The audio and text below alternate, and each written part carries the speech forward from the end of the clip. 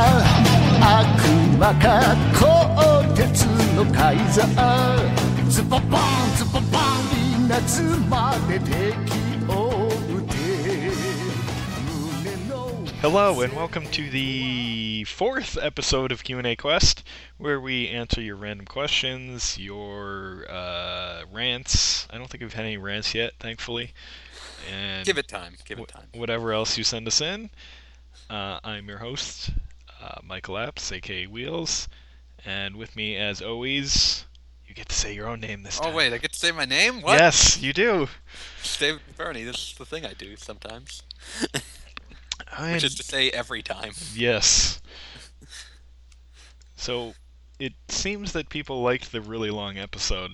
I'm not sure what to take I don't from think that. that the two of us alone can sustain that is the thing. Probably not. So, I think what we're going to have to do is, when we have guests, a guest or guests, just let things go crazy, and when it's just us two, we have to not go on to random As offshoots it turns out, of the two of us topics. by ourselves, when left to our own devices, will just talk about the same things for like 7 hours. So. Yes. It's not good. It's not good. We gotta keep ourselves under control. Yeah, the things we have planned for this episode will involve us reining in our basest desires to just talk about the same thing for 8 hours. Yes, and on that note, we have not one, but two questions about Monster Hunter. This is testing Wheels resolve. Yes, I'm going, and I promise to just stick to exactly what this person is asking and not go into other random Monster Hunter related things. So, both these questions are from forum member TechSide, and the first one is, I'm planning to get Monster Hunter 4 to celebrate the end of the semester.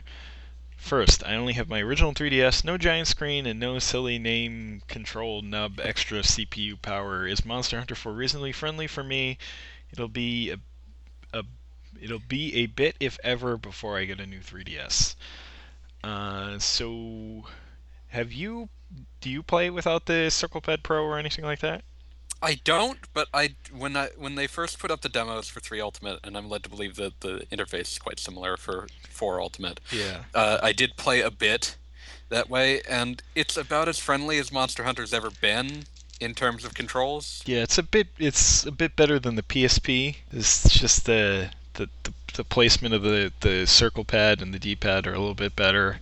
It's also that you've got the virtual D-pad on the touchscreen that you can use to manipulate the camera as you can also use that, but see, I want a different perspective on this because I've honestly kind of just gotten used to mostly using the L button, which will center the camera in front of you, so I kind of use that as most of my camera control, and I'll just move my thumb down to the D-pad whenever I need some more direct camera control, which works okay for me, and it's not going to work great for some of the weapons, which I'll talk about briefly. when we get to that. Yeah, which I'll talk about briefly because the next question relates to that. And a lot of it could just be preference. Like if you want complete control of the camera all the time, Monster Hunter 4 is probably going to drive you nuts. But the other thing to remember is that Monster Hunter is made by a development team that understands that the camera has always been sort of a bugbear for the series. Yes. And that they can't rely on a second stick. So the game's camera, like having a just center it behind me button kind of will do enough if you can just keep a decent eye on where the monster is. Yeah, so... Because the environments are nice and wide, so it's not like it's getting caught on things. No, and the difficulty, at least early on, is pretty well balanced, so you kind of have some leeway to work with while you're getting the hang of things. But it could just be a preference thing. Like I said, you might just not like playing with controls like that. Isn't there a 4 Ultimate demo? There is, I think, maybe? Maybe download that. If Yeah. not, there should still be a 3 Ultimate demo, and the controls are pretty identical. Yeah. I'm pretty sure there is, because I think they had like they sent out codes for it first before it was I remember available. that. Yeah, so that should still be there. It's not. I don't think it's a great demo for someone new to the series, but at least you can just kind of see You what can the controls at least are see like. what the controls are going to be like. Yeah. 4 at least has the benefit of no underwater levels, Yeah. which like are that was terrible. the biggest headache for Yeah. 3, because it's like, this really cannot work without a second axis of control. And they really didn't work all that well, even when you had that Yeah. second thumbstick. They just were But, not a but great idea. we're getting off subject. Yeah, right. You are correct. So, I honestly mostly play it not on my new 3DS because I still have my old one, which I kind of bring random places. So I play Monster Hunter a lot on that, and it works fine for me. So it's definitely playable. It's just going to be a preference thing on whether or not you can do it. And if you're still interested, you could get a CirclePad Pro. It's not that bad to use it like that. I don't really like the CirclePad Pro, but it might work for you. A lot of people have no problems using it, so that is always an option if you can't just play without it. But moving on to the next part of the question. Yes, so the second question, kind of in the same vein, is for a brand new Monster Hunter player who has never done a game in the series or a clone, what kind of weapons should I look into starting with? So for starters, and this goes back into the camera controls, you want to avoid the guns. It might be tempting, but those are intended for advanced players, and I think you actually, when you're doing aiming, you're using just the standard circle pad, so not having a second one isn't really an issue. But just stay away from those because there's a lot to them. It's not just you may think it's just you're running around shooting with a gun. Point and click. It's definitely not that. You have to deal with different bullet types. And the amount you have on hand. Yep. What the different bullet types do, and you're really not running and shooting. You're generally gonna stay in one spot and shoot.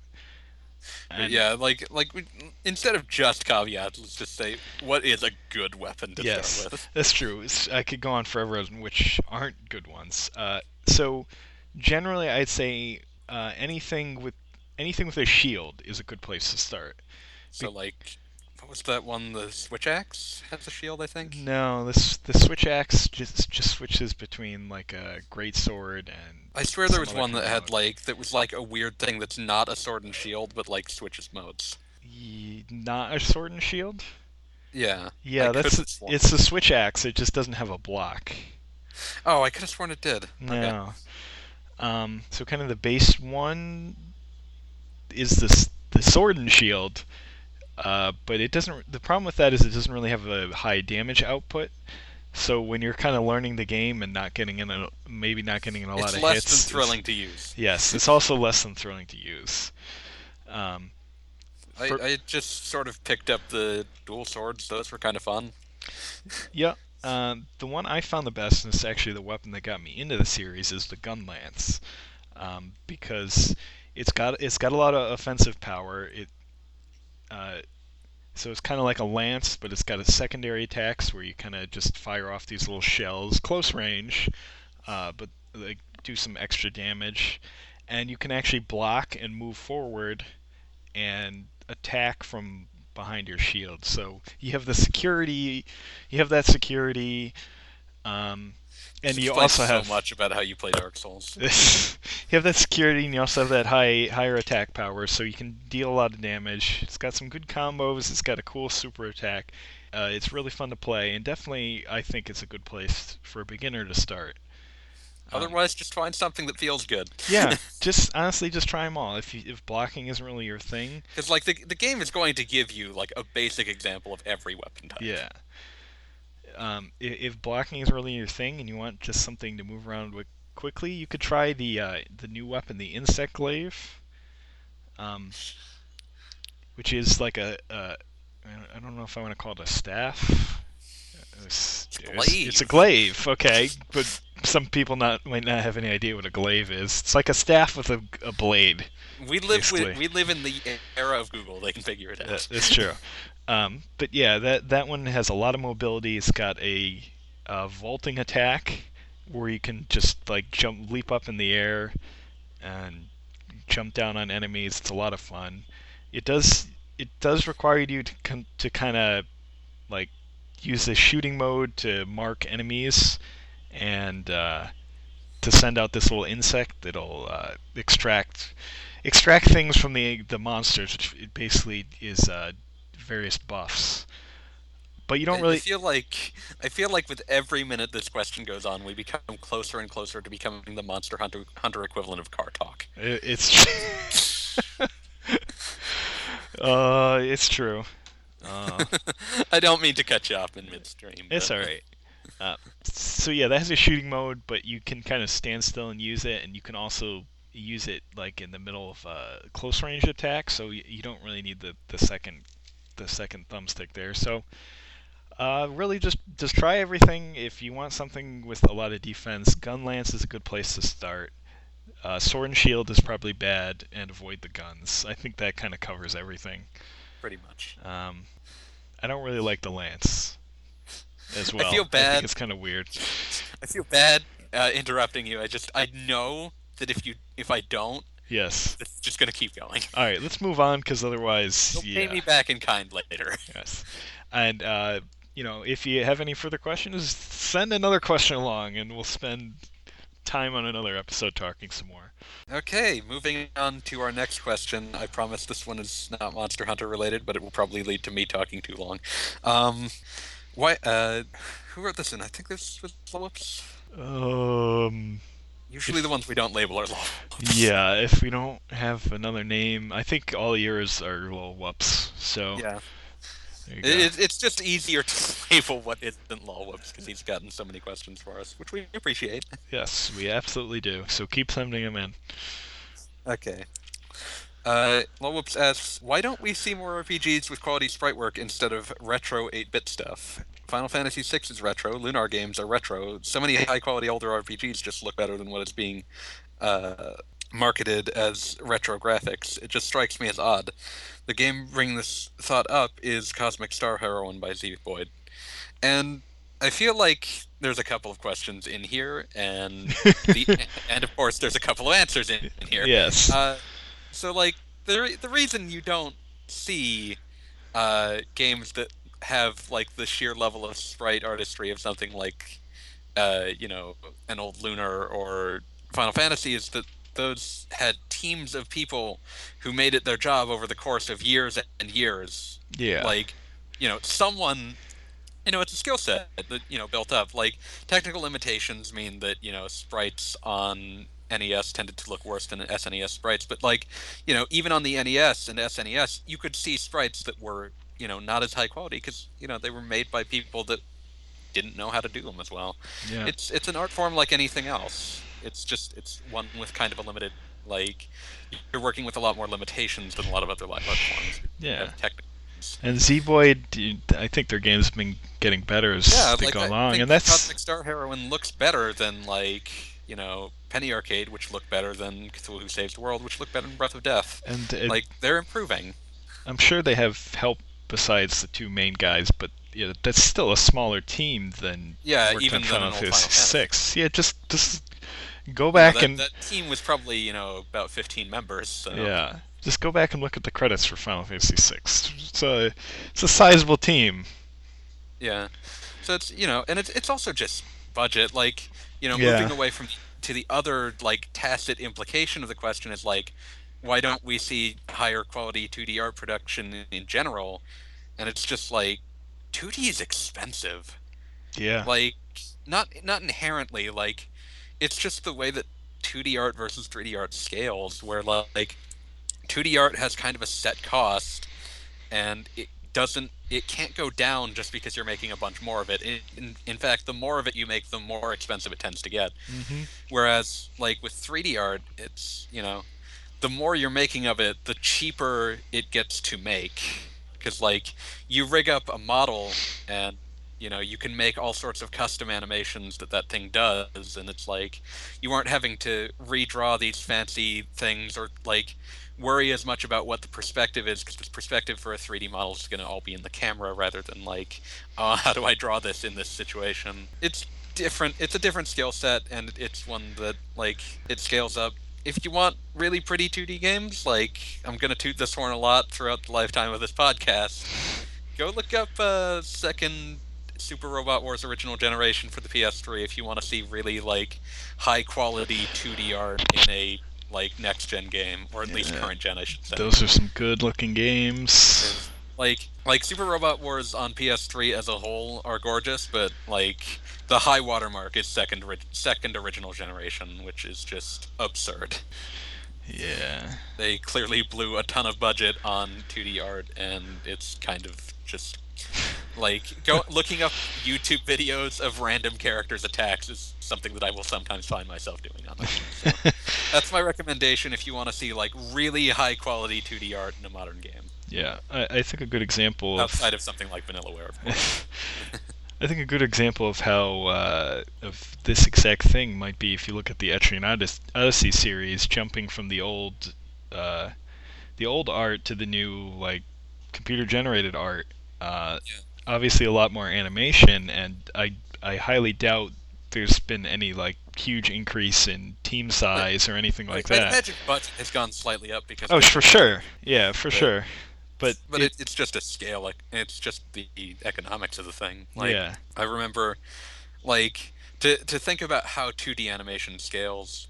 The very first feature animation, motion picture frickin' animated film, Snow White and the Seven Dwarfs. Like Disney, was used to budgeting about $25,000 at the time for each animated short that he did, and he reasoned that, oh well, since Snow White's going to be about 5 to 10 times longer, it needs about 5 to 10 times the budget. So he budgeted $250,000, and that movie ended up costing him $1.5 million to make. Yikes. Like, this is just how 2D budget scales. It tends to go up the more that you need to spend, like the more that you need to make. Like traditionally, the assumption is the more of something you need to make, you can bring down the cost as you make more, but it scales the opposite of that. Yeah. So, I mean, there are more tools these days for making 2D art, but it's still like it's a specific skill set, and it's got a lot of like, it's not a perfect comparison, but it's like that's just sort of how 2D works as a general rule.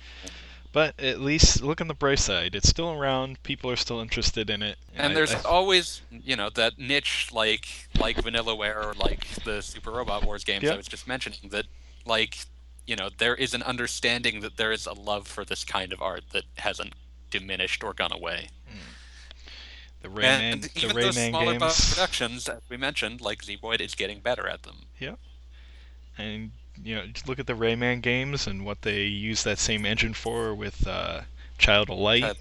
Yeah. So there's more, and if they keep being popular, I think more money might be pumped into it, and you might see the more refined games you're looking for. Yeah, and if not, like, there's still clearly a comfortable enough niche that companies will keep making these sorts of things. Yeah, so I think that's about it. All right, shall we move on? All right, so our next question is in pretty general, so we're kind of gonna not go too crazy with it, but this one's from False Logic, someone who used to write into the mailbag all the time. And he still does. He still does, yes. Questions from him about like at least once a week. We appreciate it. And it is, what RPGs coming out this year are you most excited about?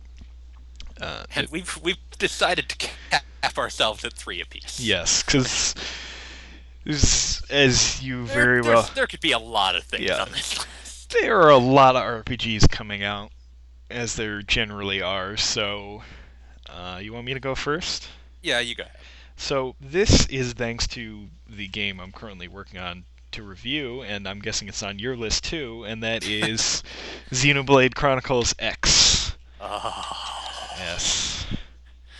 That game looks fantastic. Yes, it does. So, I had trouble getting into the original release of Xenoblade back in the day. And looking at the game now, I can kind of see that the beginning's a little It's a slow beginning. Yeah. So being forced to play through that beginning, I discovered that, oh my god, this is a good game. Yeah, now we're getting a sequel. Yes. So huge open world robots. Is this actually a storyline sequel to the original? It's supposed to just be a thematic one, but people have seen Nippon in trailers, so... Interesting. Well, we'll see. Certainly. You can be part of the crew that starts up Neo Los Angeles. That's actually the plot. I'm okay with this. I'm okay with Neo Doesn't matter Los where you're Angeles. from. You're an American now. Yes. So not only is this fill of the nice kind of lack of a good RPG on the Wii U, but Although they are trying to fill that themselves again. yes, That's probably not this year. but this is there anything else coming out? Anything like this? Huge open Like, world sci-fi robots? No, not really.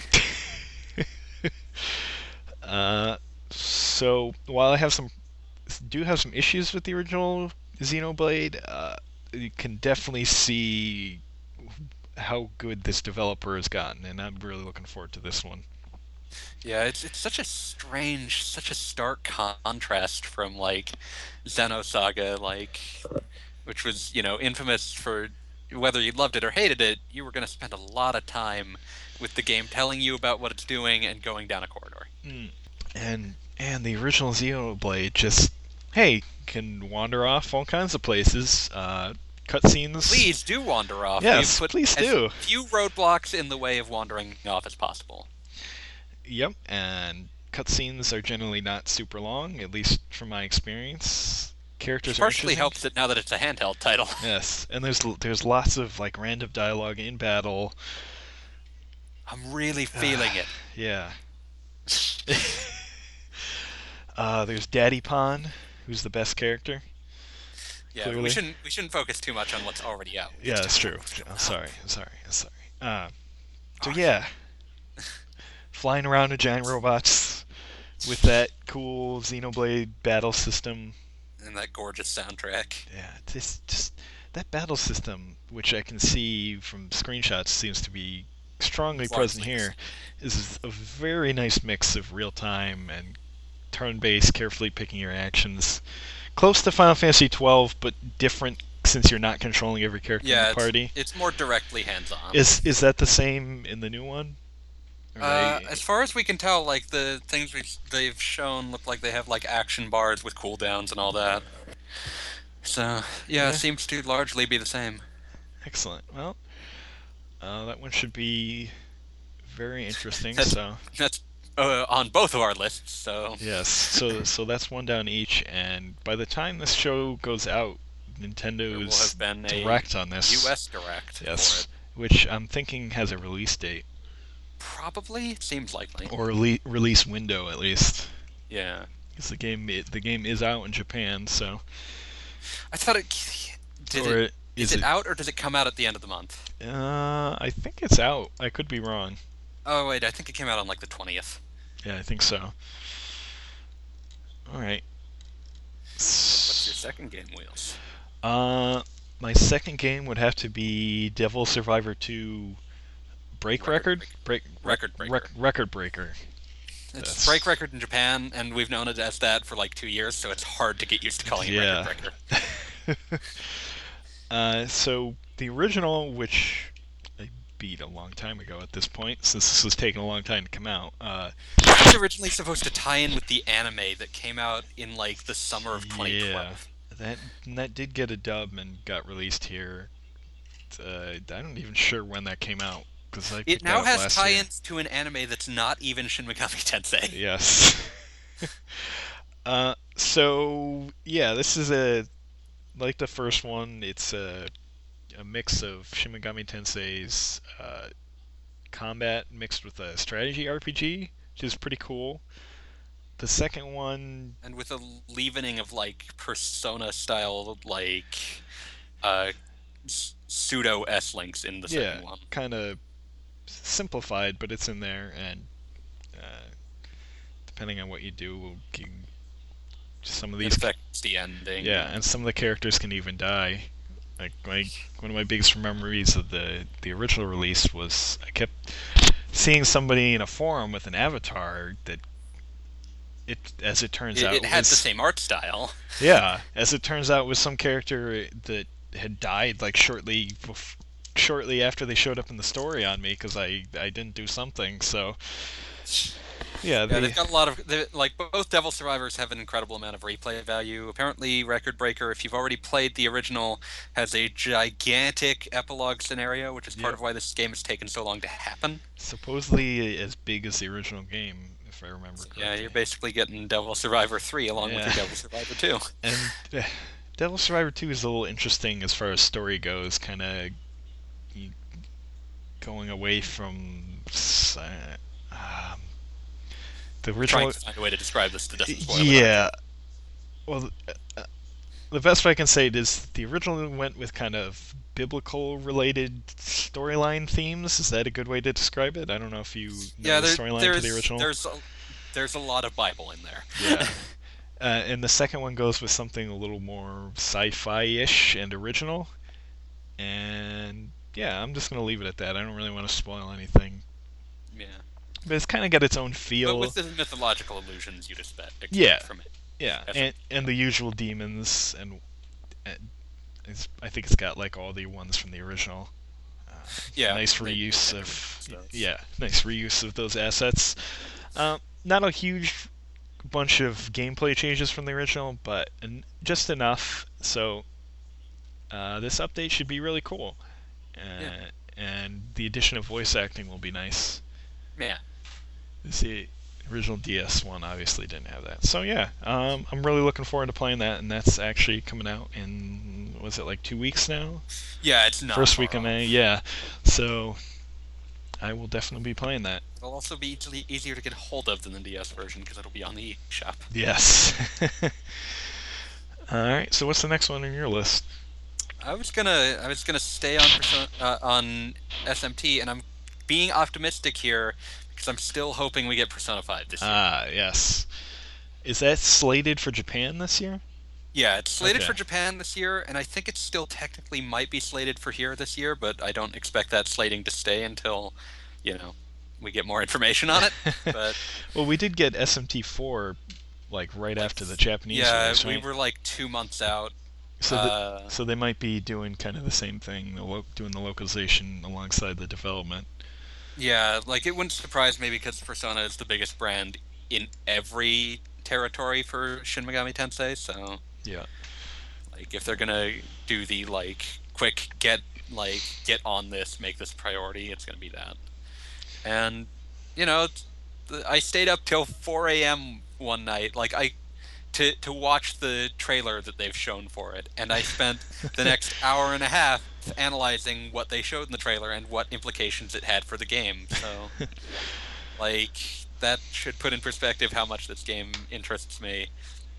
And also, hey, always fun to see like a character who has a persona that like is a strange literary illusion rather than a mythological one. It's like, oh, why not just have his persona be Arsene Lupin? Yeah. Why not? It's pretty cool.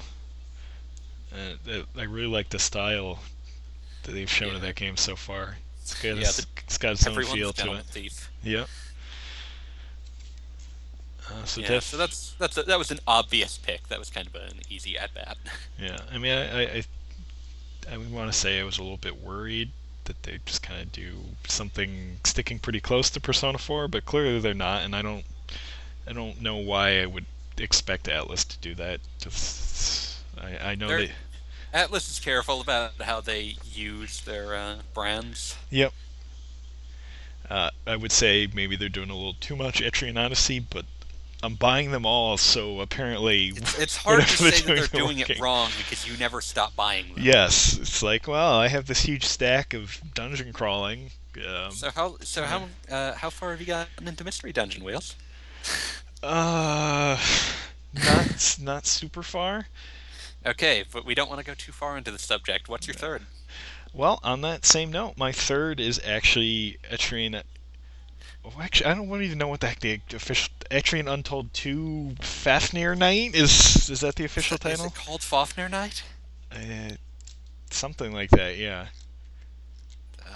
Yeah, I was Like- expecting you to say EO5, but then again, we might not get it this year. Yeah, I didn't say EO5 because I wasn't sure about the release date, so I just went with 2 because I've played 1, I beat 1, so I wasn't really super interested in the remake of 1.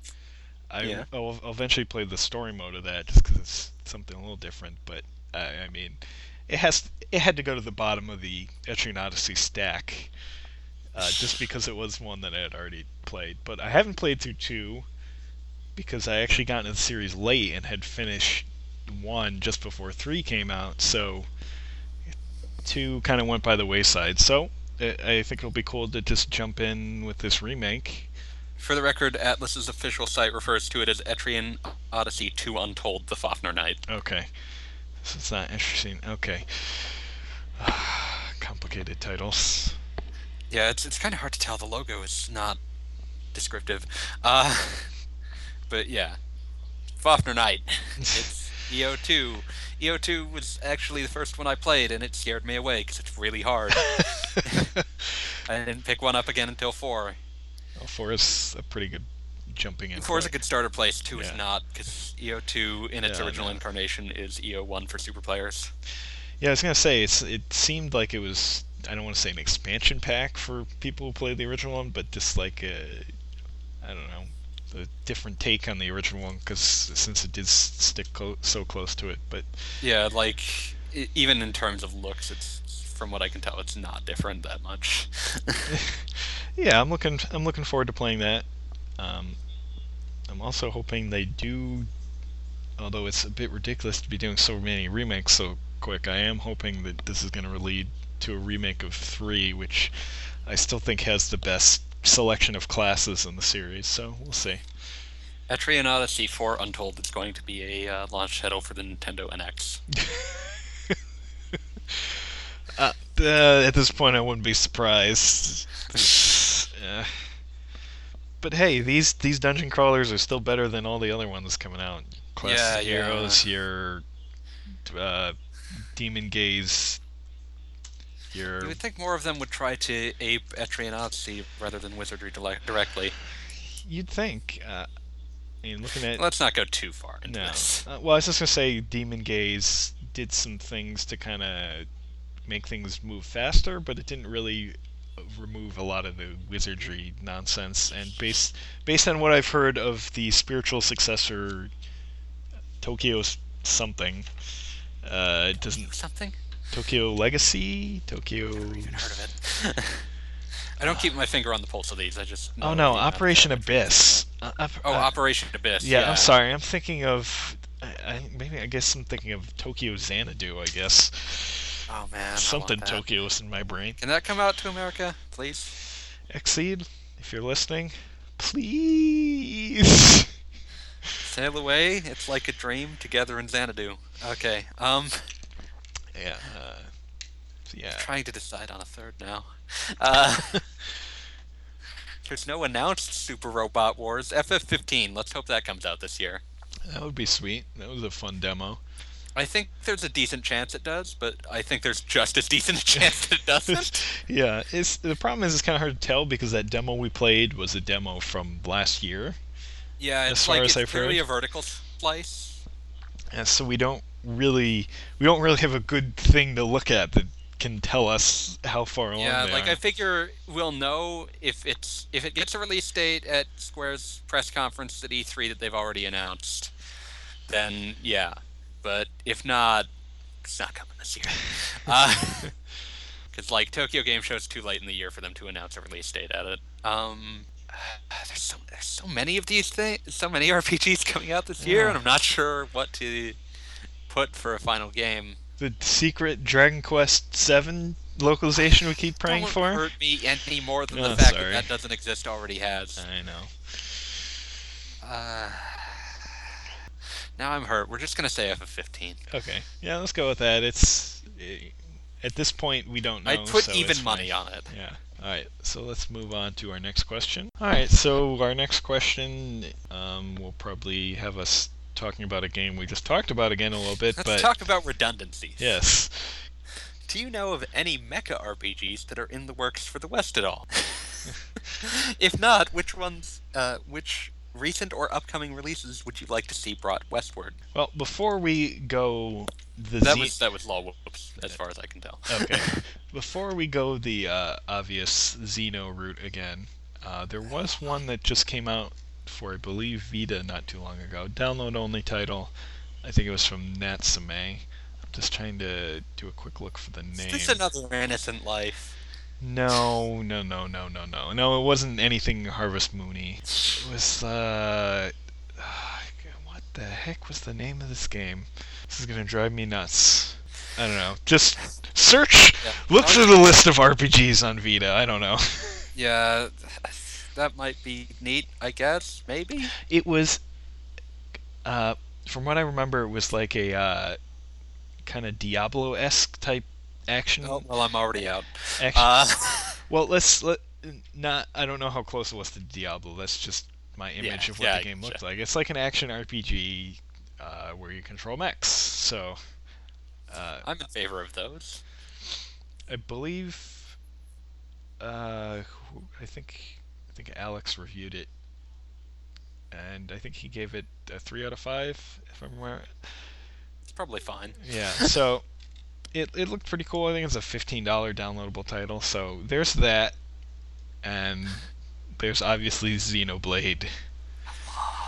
Yes, not the original one, the new one. Yeah, no, that doesn't have you're on a giant robot, but it's not really kind of the point. So. Yeah. But yeah, I haven't seen a lot of mecha RPGs in the past little while. I mean, Front Mission's been dead for years at this point. Yeah.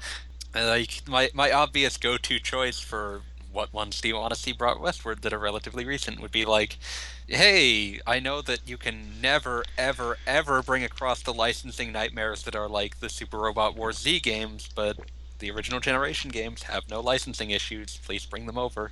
Please. We got 2 of those, and they were pretty cool. Yeah, and then we never got another one. We got a weird spin-off, the OG Saga Endless Frontier, but those games are weird. Yeah, they're not. Really I'm sorry, the one we got was weird. Yeah, I know there's more a than one sequel that we also didn't get. Yeah. but yeah, no, I want second OG. I'm trying not to be unreasonable in this demand, but did those games not sell well here, or was there anything like that? Or okay, so this is all hearsay, all rumors that I heard. But the rumor that I heard was that OG 1 and 2 sold fine. They sold well enough that Atlus was interested in bringing over their PS2 remake, and that ran afoul of Sony saying, yeah, you're not bringing this over unless it's got English voice acting. And Atlus was like, that's not profitable. If they could reuse large portions of the existing translation, because, that remake has some changes, but the majority of the translation would have stayed the same. If they could have reused that and they didn't have to pay for new voice acting, it would have done fine. But with those extra concerns, it became untenable, and they dropped it. And the next time they tried bringing one over, it was Endless Frontier. Not Exceed. It was just Endless Frontier, and that was a DS game at the height of DS piracy. Bad news. Which kind of killed Super Robot Wars Stone Dead in the U.S. Thanks, Sony and pirates. Yeah, Sony, as people will know, nowadays has acquiesced to the idea that, okay, you can release something that doesn't have a dub. But back in the PS2 era, I remember watching as Sega fought tooth and nail to release Yakuza 2 in the US without a dub. And it took it came out in 2000, it was an early 2006 release in Japan and a 2008 release in the US. Wow. So, that's that's kind of the issue that Atlus was facing. That's like a game in Japan. If any game has a good case for not needing a dub, it's Yakuza. Yeah, especially because that first. No, we're not going into this. Okay, but yeah, that's the dream. The dream of something that is not completely unreasonable is second original generation, which. If Namco felt like it, they could do it, because it would just be. There's a lot of text in there, but that's all there is. There's with something like it. they would have to work out licensing with about 15 different companies, but with original generation, it's all internal. I could see it because they seem to be doing a bit more. I mean, they bring over weird stuff. Yeah, so they did I'd never Tales of put it Hearts past them R. to try it at some point. Yeah, they've done two.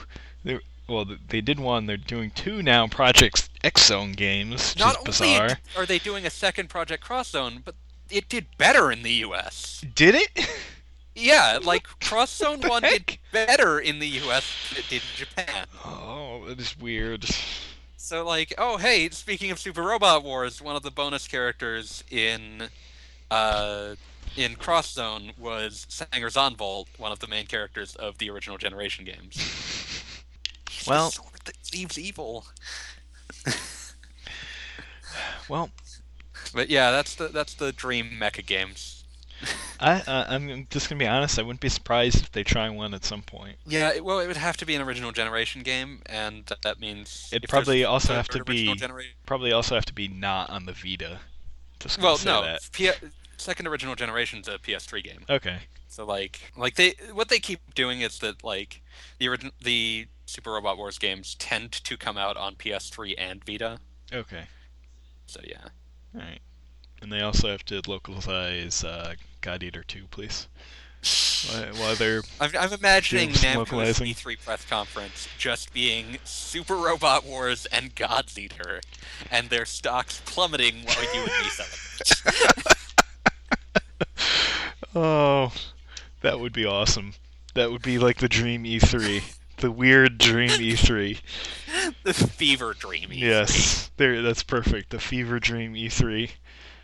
But yeah, so that's my dreams for mecha RPGs. I'm sorry, guys. I'm very one note. Yes, well, I see people talking about these on RP Gamer all the time, so I don't think you or I are alone in wanting Super Robot Wars in English. Make it so! Come on! Robots! I just feel bad for my friend who's been waiting for like English matches for some of these games for over half a decade. But yeah, that's the end of that question. Let's move on. Yes, let's move on. Alright, our next question is from another forum member, Budai? I hope that's how it's pronounced. It's probably. We'll go with probably. All right. If that's not it, just let me know. Please, you can feel free to correct us. Yes. We're both idiots. All right. So a simple question: the last JRPG specifically you played with an excellent story, which is fitting for me because I've played a bunch of recent ones with horrible stories. Yeah, you've been really going through the grinder on those. Yeah. Like excellent is weird because like it's a quality standard. I guess what I mean by it being weird is that it's like it's hard to say what excellent means rather than merely pretty good. Yeah. So why don't we pick something where kind of the characters and everything stayed with us long afterwards? I feel like Japanese RPGs tend to nail characters. Yeah. Whereas plots oftentimes end up getting kind of muddled as they do in long fantasy works. Like whenever this question comes up, my first thought is Persona 4, but that's a pretty old game at this point. That was my first thought as well. Yeah, because like when you're thinking Japanese RPG with good characters, you think Persona 4. Yep, it's true. It's kind of the gold standard by this point. Yeah. I mean, like, there's other ones that I like, but, like, even games I like, it's oftentimes like, I really like a lot of these characters, but this doesn't hang together that well, or, like, it's that excellent descriptor that's holding me back, basically. I'm gonna go with Shin Megami Tensei 4. Oh, that one, like, I really like the way that the thematic tie-ups work in that. Like, Shin Megami Tensei and its spin-offs tend to, as a whole, deal a lot more in themes than a lot of, like, broader themes than a lot of Japanese RPGs tend to. Well, that one had a really fun, bad ending. That depends upon which bad ending you're talking about. There's 3 of them. The one where you end existence. Yeah, that's Uh, that's an interesting one. yeah, But yeah, no, like SMT4 is another like, because it like every SMT sort of has that sort of thematic going where it's, law and chaos and like the way people function in society and all of that. But like 4 has a really good illustrative mechanism of its themes near the end of the game that I really enjoy. yeah. And I think this is a Uh, different case than what you said. A lot of JRPGs have great characters, not necessarily great plot, whereas I think this one is the opposite. Interesting yeah, plot, not necessarily great characters. yeah, like in opposition to Persona, which is all about the characters. Well, SMT4 has more characters that do things in it. Like characters in SMT mainline tend to exist to illustrate a theme or philosophical concept, Hmm. and less to act as a character or a person would. Yeah, and I'm sure that kind of makes it a less accessible series. Yeah, like it can be really off-putting. Oh, I'm not gonna absolutely. lie. I think But I tried to play some SMT game back in the day, and it's just like, what am I playing? yeah, it's difficult to Yeah, get a handle on, but yeah, like it produces an interesting story that is trying to grapple with some slightly more interesting themes. yeah. But it's interesting that honestly, most of the ones that come to mind are from Atlas. I'm thinking Radiant Historia, Oh man, that was neat. uh, the Etrian Odyssey games. Honestly, it's minimalistic, It's but a I find minimalist story, but it's a good one. yeah, especially the first one. Yeah, that's the one where they really kind of had an interesting thing going, and like Yeah, we're specifically talking not about the story that Untold tells, which I can't judge. I haven't played it, but yeah, me neither. the the proper like original Etrian Odyssey 1 story. Yeah, it kind of throws you for a loop, and to the point where, spoilers, it could seem like it's actually a secret SMT game. Yeah, yeah. Atlas tends to do that. Yeah, that was a really good game, but to me, That's like 6 years ago as yeah. well. Outside of Atlas games, I found a lot of the good stories are the ones that seem to be minimalistic. It's like Resonance of Fate, which again focuses on those characters with kind of a weird story just as a backdrop. Yeah, they're like the story is a function to find out more about the people. Like the things that happen in Resonance of Fate, they kind of matter, but it's severely episodic Yeah. in the sense that tons of things you do have nothing to do with what you're actually doing, not not because since you're not actually traveling anywhere, that's like you're not going far from where you started. Like it doesn't have the excuse of, oh, it's what you did when you got here. It's just, oh, that's what they did at this point because that's what happened. Yeah. So we're probably going far afield of the original question at this point, but I Well, think no, I wouldn't say so because like it's interesting to note like the trends of what stories work, and it's it's like true. the more you overthink the plot, the more that it can sometimes unravel on you. Like Yeah. I would say that something like I don't want to give the impression that I don't like the game, but I think that FF13 is overplotted. Yeah, I would agree that. I mean, it gets to the point where if you want to have a good feel of what the heck's going on, you have to look through this Yeah, you go encyclopedia. through the encyclopedia after every major occurrence, and it sort of fleshes out, okay, this is what actually just happened. Yeah. And so it's like the more that you sort of try to plot through, the more that like you create superfluity rather than depth. Yeah. So I think part of the original question might relate to kind of a lot of JRPGs in recent years being bashed on for story. In a lot of cases, because of over verbosity. Verbosity, is that a word? Over verbosity. Verbosity is, Oh, and over but over over verbosity verbosity is is probably just yeah. Sorry. saying something's verbose is already Yes. saying it has two words. Okay, so people have bagged on them a lot for verbosity, which I've seen in some of the recent games I've played. Tears to TR2, I'm looking at you, To and be I fair, hate you. Tears to Tiara 2 is a visual novel.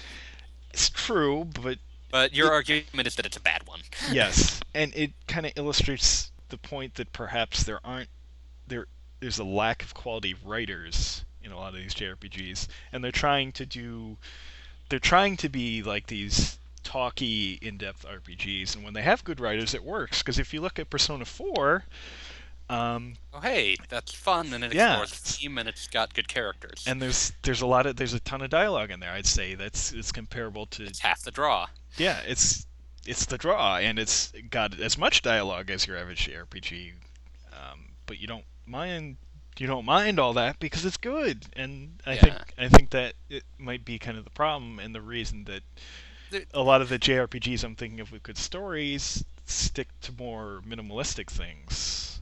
My other thought would be that there's a common thread on certain corners of the internet that video game stories are bad, and Yeah, like, 'cause- and my response to that would be, video game stories are stories written by people that aren't professional writers, and what that tends to produce is the equivalent of an airport novel.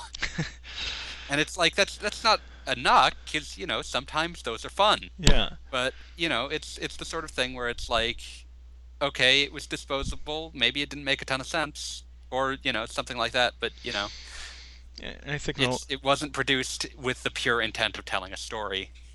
in a lot of cases it can be just hard to match a story up to gameplay. It doesn't always Like that's always an issue. Is like trying to make a story where the gameplay is justified well. Yeah.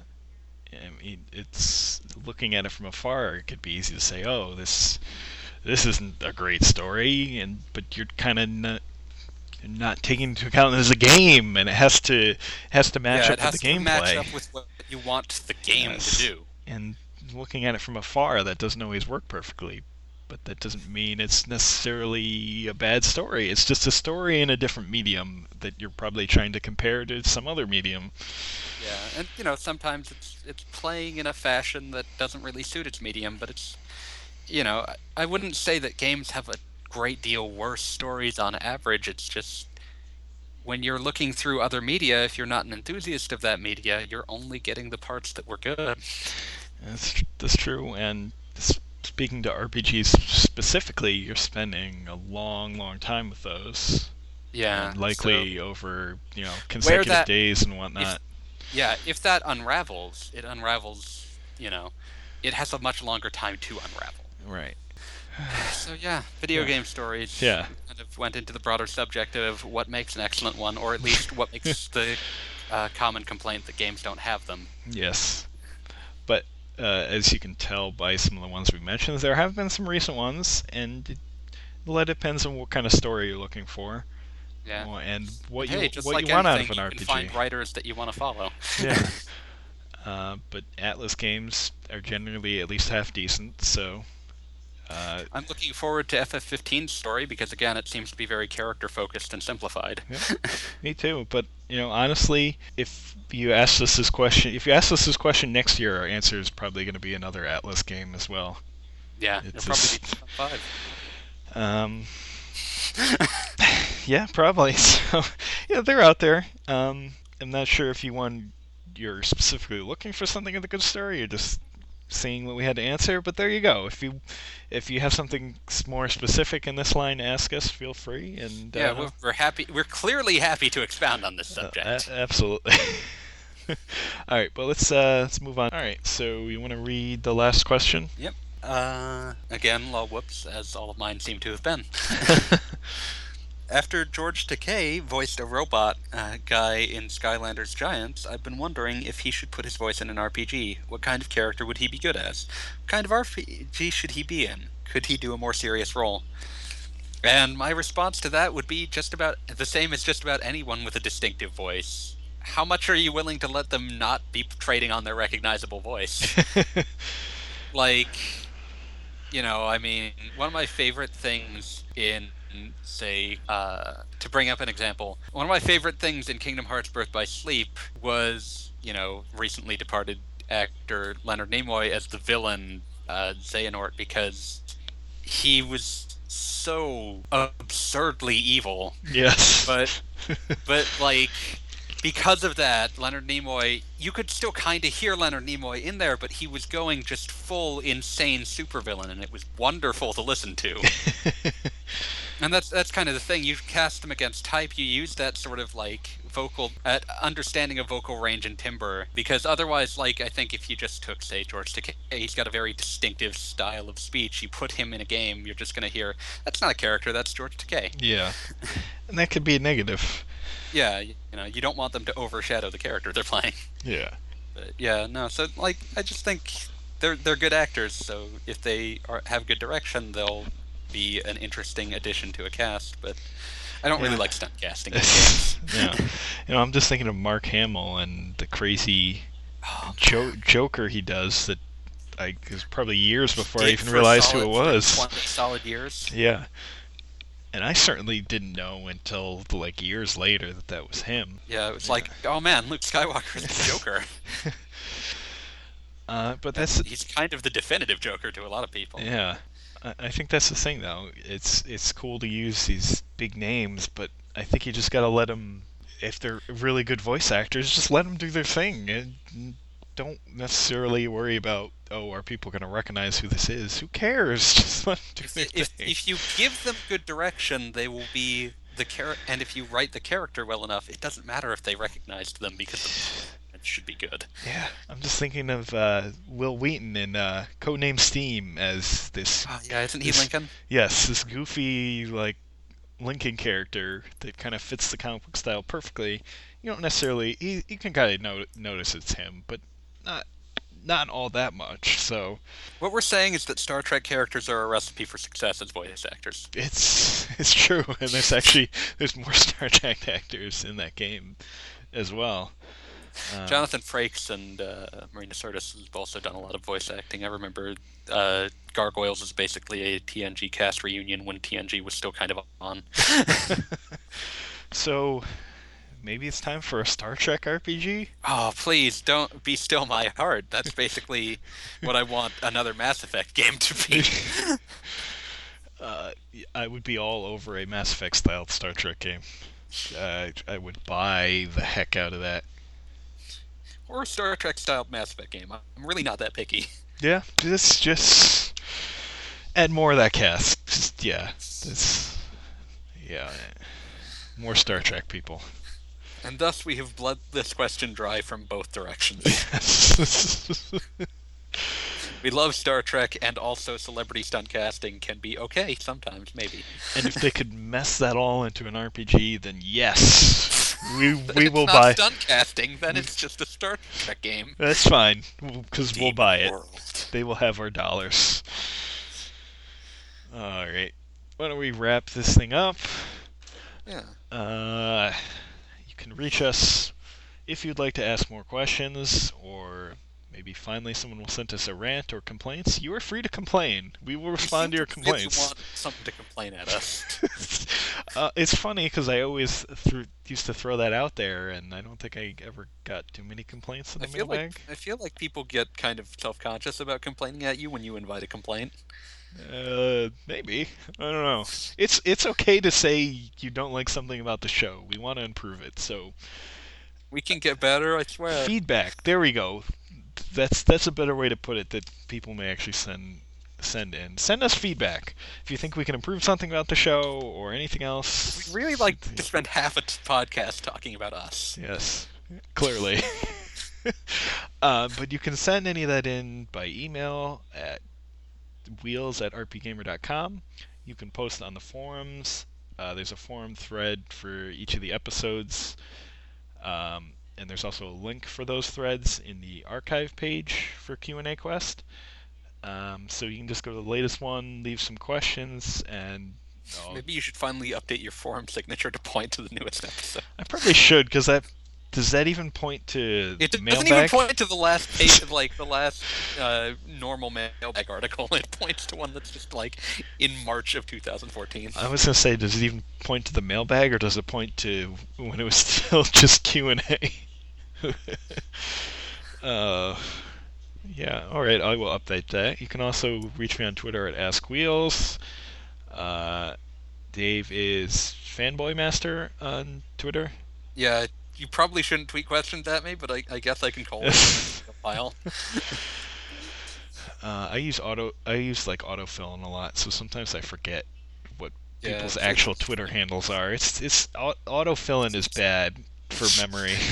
If it's all one word, there's no capitals or underscores or anything. It's just @FanboyMaster. Okay. You can also use. I don't think anyone's used the Ask.fm, but Ask Wheels on there too. It exists. It exists. I hope it will send me email notices if anybody has questions there, because I haven't been checking it. Turn out that someone sent like 13 questions to you that way, and you just haven't seen them. You can send in questions there too. You can send us in an MP3 audio of a question. That's a pain for you to edit in and a pain for them to make, so it's probably not going to be It's true. And obviously keep that clean, because we're not going to... We don't want to fill in the explicit tag. No. And I think that's it. So send us some questions. I tried to get in some of the recent ones, because we do have a long backlog, so I try to get in some of the recent ones mixed in with the long stack of lol whoops questions. So I tend to just sort of pick ones that pick my interest. So well, that's fine. So we're attacking the backlog from both angles. So your questions will be answered, maybe not in the next Wheels episode, is but at some methodical. point. I'm a shotgun. Yes. And that's it. Yeah. Adios.